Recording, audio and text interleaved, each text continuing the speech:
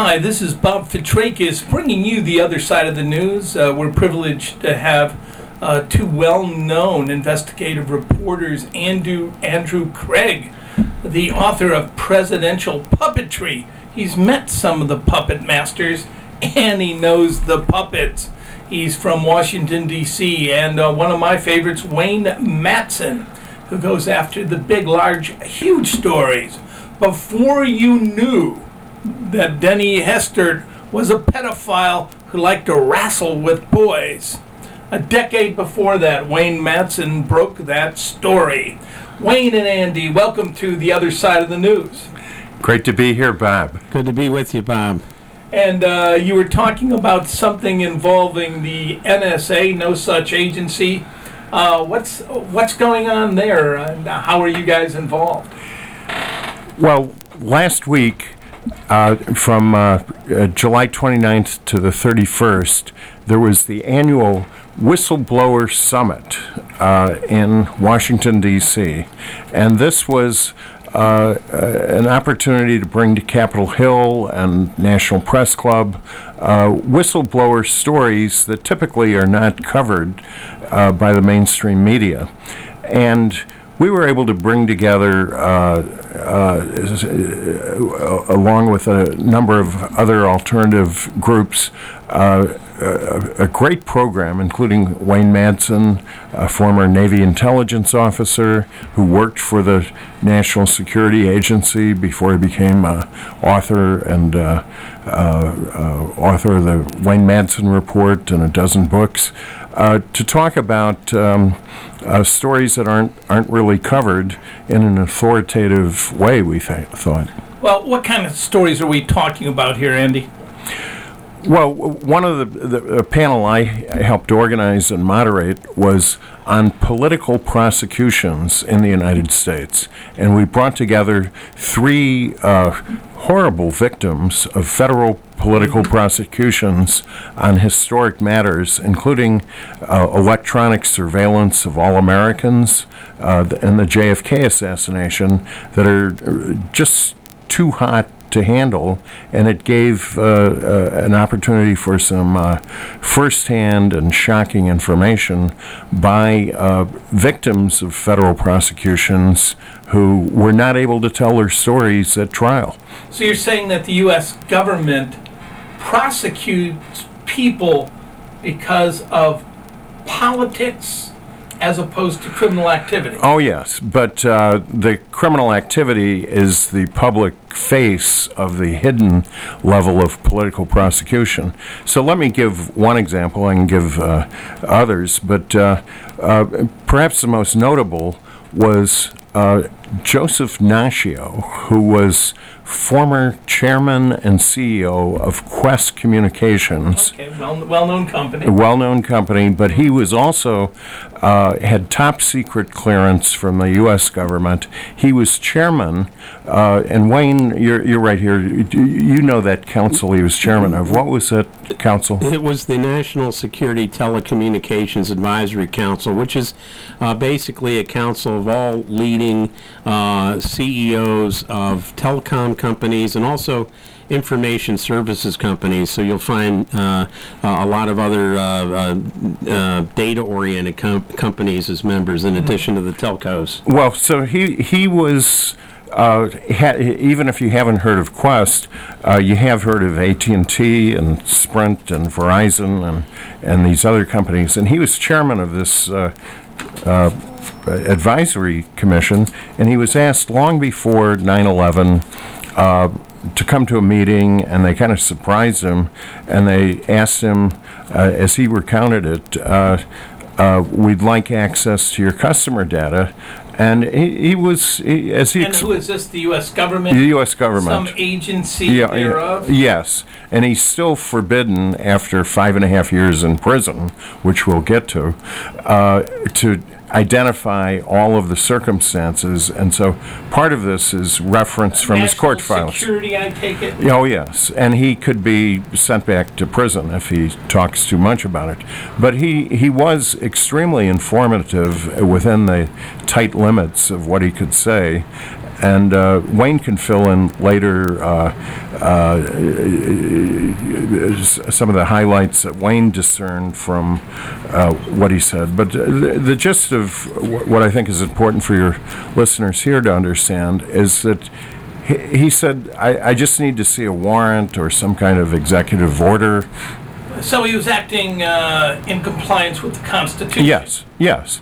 And then suddenly all of these bad things start happening to his company, and other court filings indicate that the U.S. government canceled $800 million in contracts with his company. Because he wouldn't illegally turn over data to spy on U.S. citizens? They don't say it that way. It's just canceled. And his stock price goes from $38 to $2, and he had been selling shares, which is a typical thing for executives to do. And he's later indicted 5 years later, and in a highly irregular way. I'm an attorney, and I looked into this case. Sentenced to prison. He was denied at trial the ability to say what happened. He couldn't bring in his main defense witness. And by the way, his federal judge, it turns out, was using prostitutes and strippers and was later forced off the bench. And the defense didn't know that, but surely the government did. And so while the prosecution is getting all of its orders approved by this corrupt judge, the defense is left. He was fined $63 million in effect. And so theoretically, the criminal charge was insider trading, but the subtext was a message to every single telecom executive: you do not ask for warrants when the government comes to ask for customer information. On the pike, right? Exactly. And the last part of this, and I know we've got Wayne who is also at this session ready to talk, but is that after Edward Snowden came out 2 years ago with a lot of documentation about the vast extent of spying on Americans, the government had to do something. So they appointed a commission, and they recommended, well, let's turn over parts of the stuff, the activity from the National Security Agency to the private companies, because they will protect their interests. And what Joseph Naccio was there to say in Washington, and I'm here to repeat, and the National Press Club's website also hosted him, and on Monday this week they'll have a account of what he said. He says this reform law is no reform because there are 22 other intelligence agencies who are not covered. The private companies learn from his case what happens to you if you do not turn over all of the customer data, which can be retrieved and then used to prosecute people that they want.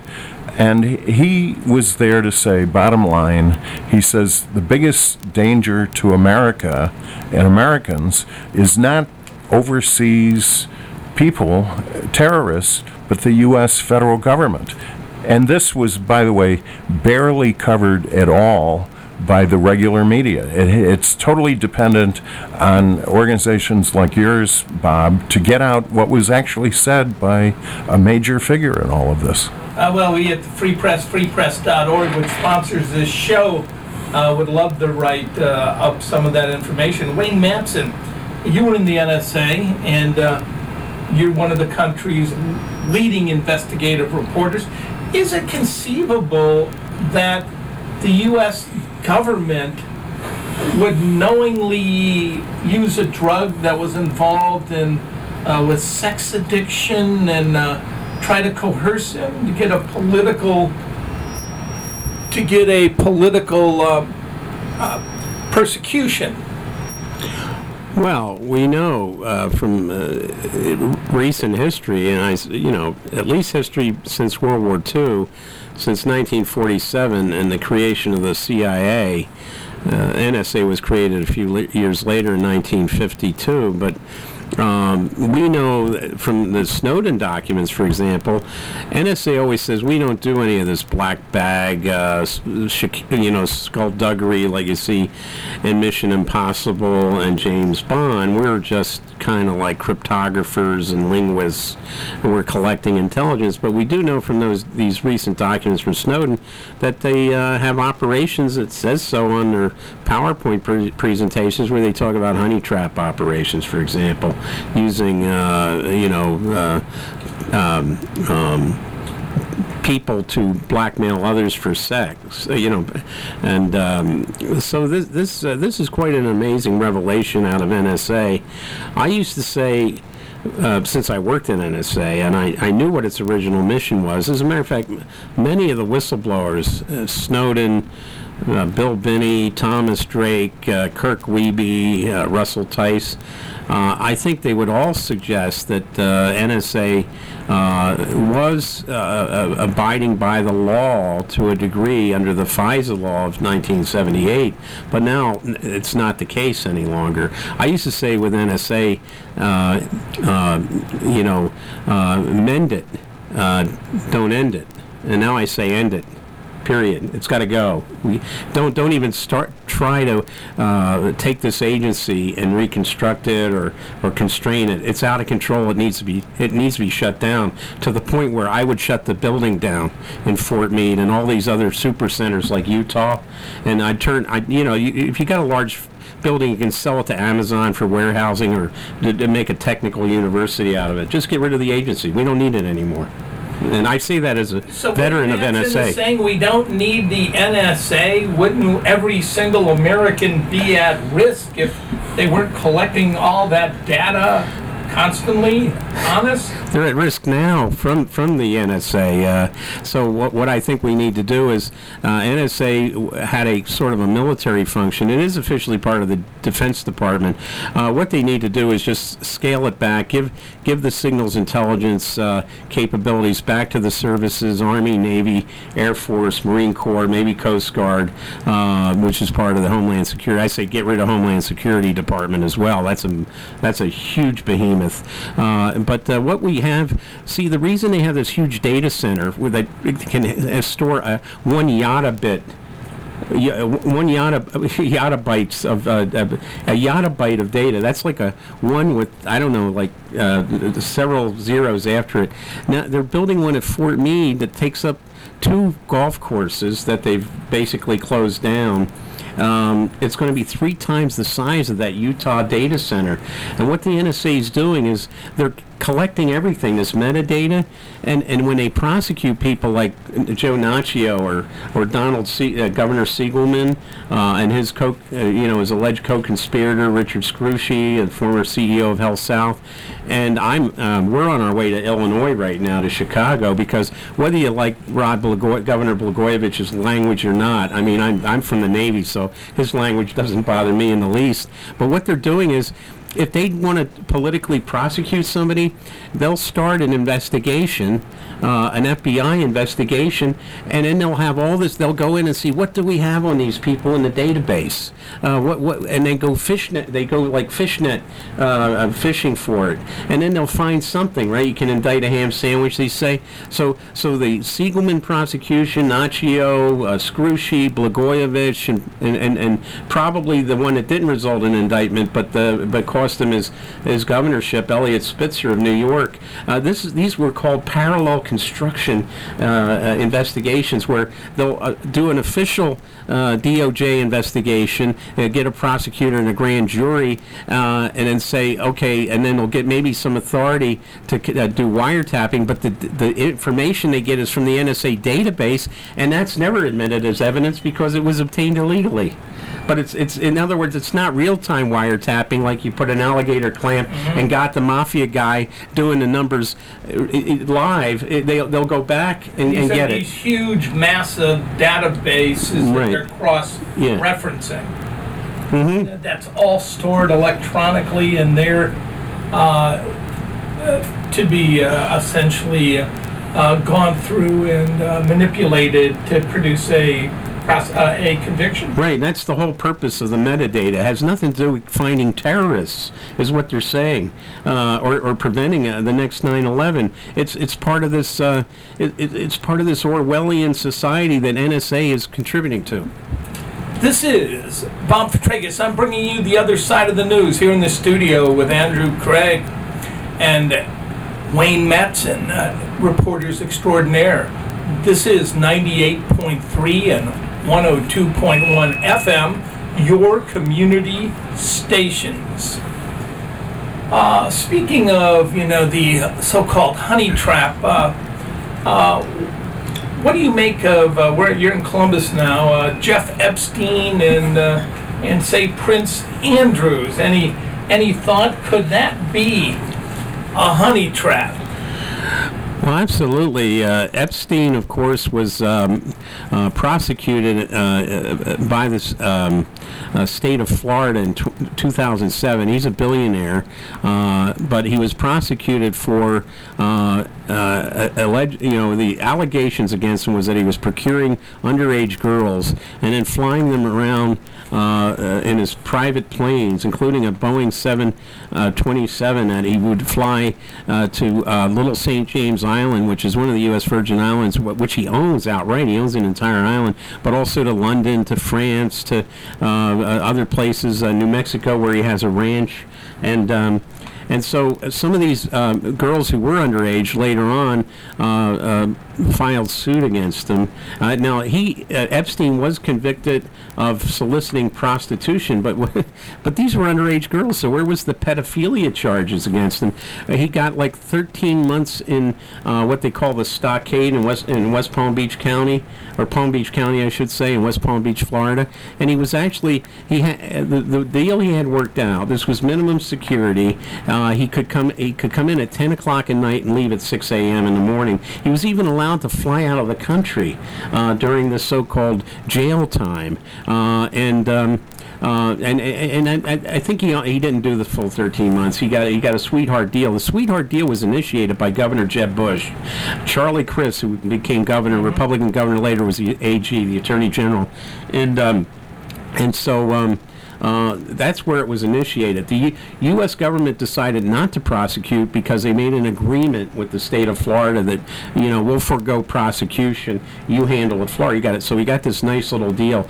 Now, these women came forward later, and at the minute the federal judge unsealed the records, which he fought against, Epstein fought against this.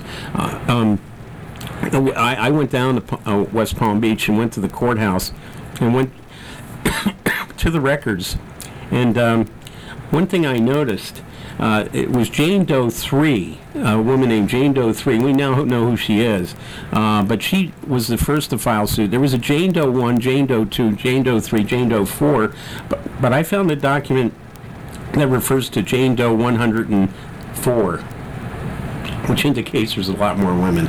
A lot more women. And again, people in Central Ohio may recall Jeff Epstein was the right-hand man to Les Wexner, our own Les Wexner, and used to live out there in New Albany. So, Andy, these are types of stories that you would think would get more coverage.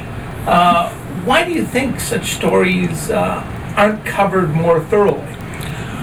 Well, it's a shock to me because I started out as a mainstream newspaper reporter for 14 years for the largest newspaper in Connecticut, and so I was part of the mainstream media, and I always thought, and my experience was, if you document things, you can get it out.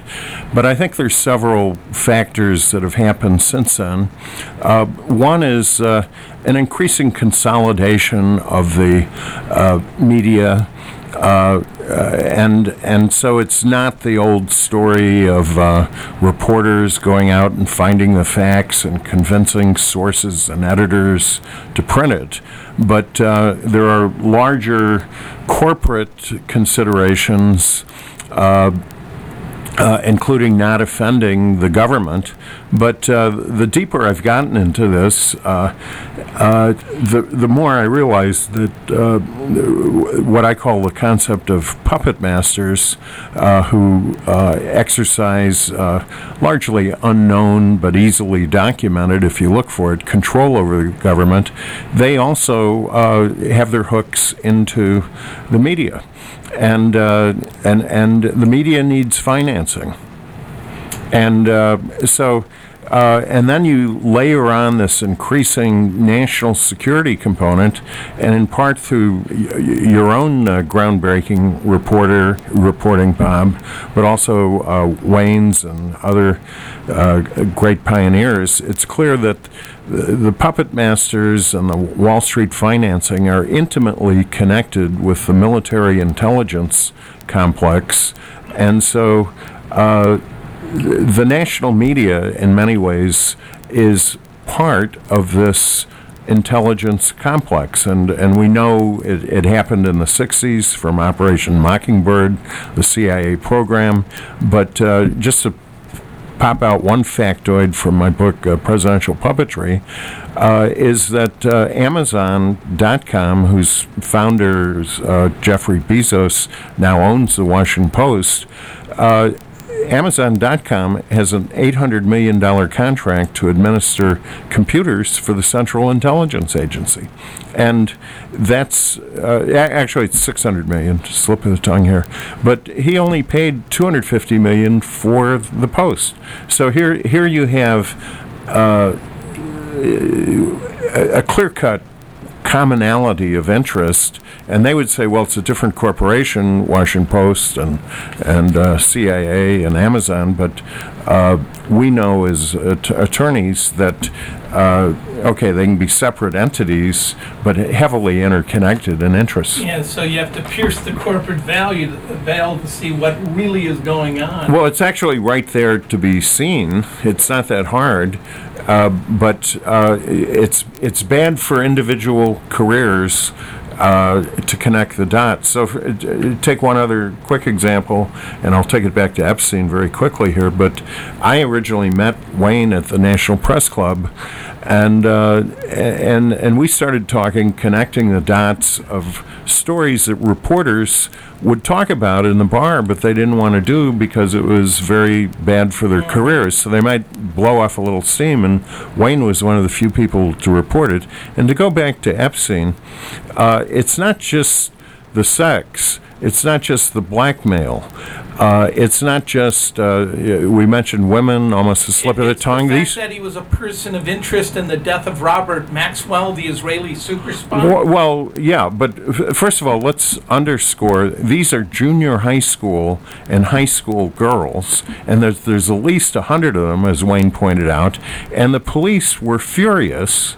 And there's one other factoid I want to get in here. One of the most outrageous things of this plea deal was not just that he got easy time, nighttime in jail, but there was a very unusual plea agreement negotiated by Alan Dershowitz and Kenneth Starr that no one else could be investigated. So not Prince Andrew, not Bill Clinton, not Dershowitz himself. Nobody, the investigation stopped with him. And so we're not just talking about kiddie sex or pedophilia, we're also talking about his relationships with gangsters, politicians, royalty, and money-making on a world scale that no one was going to look into. You stumbled on a billionaire, Jeffrey Epstein, who's with the leading financer of Israel, Les Wexner, a good friend, who's tied up in CIA operations, and he hangs out with the former president and part of the royal family. So let's stop right here. Even though he has an island, even though the manifests say these women are on these planes, let's stop right here. Does that make any sense, Wayne? Well, I mean, and Andy stumbled across another interesting connection that one of the women that Senator Robert Menendez, Democrat of New Jersey, and the former chairman of the Senate Foreign Relations Committee, one of the women he was hanging around with was also one of Epstein's women, and now that might explain why Menendez was and still is so adamantly opposed to the Iran nuclear deal, which of course Netanyahu is opposed to, and he's using every bit of influence peddling and peddlers. He would use blackmail? Yeah, I mean, here we have a case where Menendez is obviously black. He's been indicted too because of financial improprieties, and that had to do with women supplied to him. Tell me the Covenant House set up honey traps with young boys, underage boys, down in Central America to blackmail politicians during the Iran-Contra period? Well, that's why Father Ritter always took in those homeless boys. To provide guidance. Right. All right. Since we're in Columbus, Ohio, I know Andrew wrote about this. The home of the Bushes, right? We could walk right down the street on Broad Street to St. Matthew's, the old Episcopal church that Samuel Prescott Bush attended, and of course his son Prescott Bush, who company was seized for trading with the enemy, the Union Banking Corp.